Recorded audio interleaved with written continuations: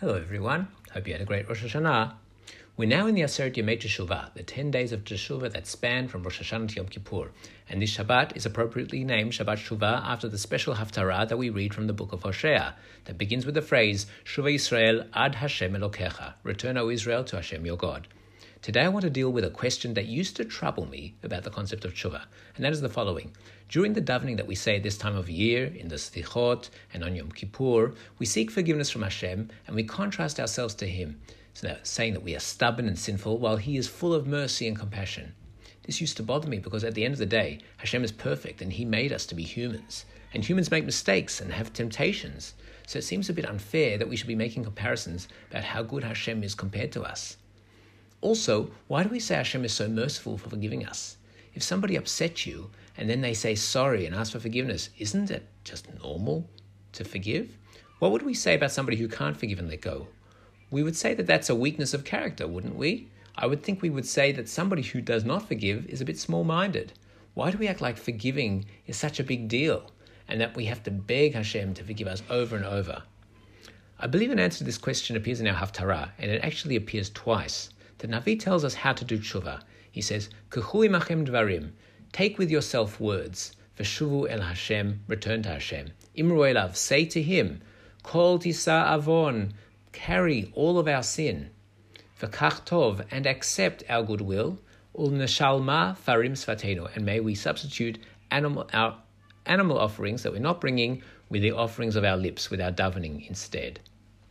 Now there's one expression that I want to focus on. Kol tisa avon, carry all our sin. What does it mean when we ask Hashem to carry our sin? Later on in the Haftarah, we read some sukkim from a different Navi, Micha. He says, Mi kel kamocha, who is like you, Hashem, noseh avon ve'over al pesha, who carries sin and overlooks rebellion. Again, Hashem is carrying our sin, and that's considered to be something uniquely godly. Who is like you, Hashem, who does this? What does it mean, and why is it such a big deal? The question takes us to the very heart of what the Torah and mitzvot are all about. What difference does it make if we don't keep mitzvot? Does it hurt Hashem? Hashem's infinite. He doesn't lack anything. He doesn't need our mitzvot. But the issue is this. Hashem designed the world with a plan by which our actions will ultimately bring spiritual and physical blessing and success to the world. When we keep the Torah, this brings Hashem's bracha and order into the world. And when we don't, God forbid, it leads to destruction and chaos in the world and sets Hashem's plan back. When we come forward and we ask Hashem for forgiveness, if we're sincere, it's not so hard for Hashem to forgive us. He wants to forgive us. He doesn't want us to suffer. But there's a problem. Our sins don't just offend Hashem. They create chaos and damage in the world. Hashem's plan is not for Him to perfect the world, but for us to perfect the world with His help.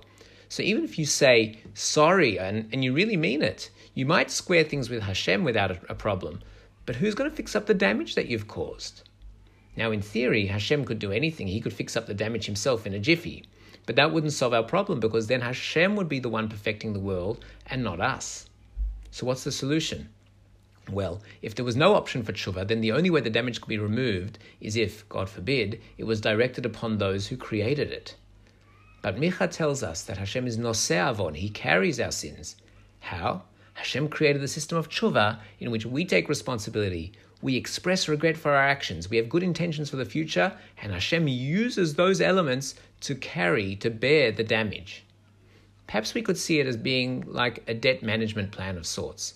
When our debts grow and grow, we say to Hashem, Hashem, don't hit us with all of our debt and the damage that we've created. It's too much for us. We'll be crushed. Please carry the burden for us. Take our words and our good intentions and use them as collateral and restructure the debt against us so that we can one day be able to pay it off and get the world back on track.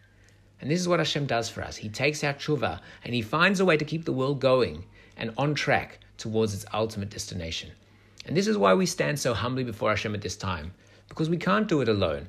We shouldn't have got ourselves into this situation in the first place, but now that we are here, we need to turn to Hashem to help us out of it. And we've been assured by Hashem that He will. Please God, may Hashem guide us in our tshuva and ease our burdens so that we can ultimately succeed in what it is that Hashem has placed us here to do. And now for today's riddle. Our rabbis tell us that on Yom Kippur, Hashem only forgives us automatically for the sins between us and Hashem.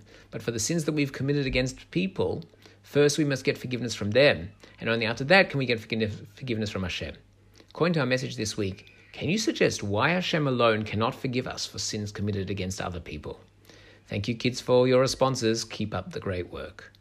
I want to wish everybody a Shabbat Shalom, and please God, the world should be healed from all of its damage and speedily move towards its ultimate perfection.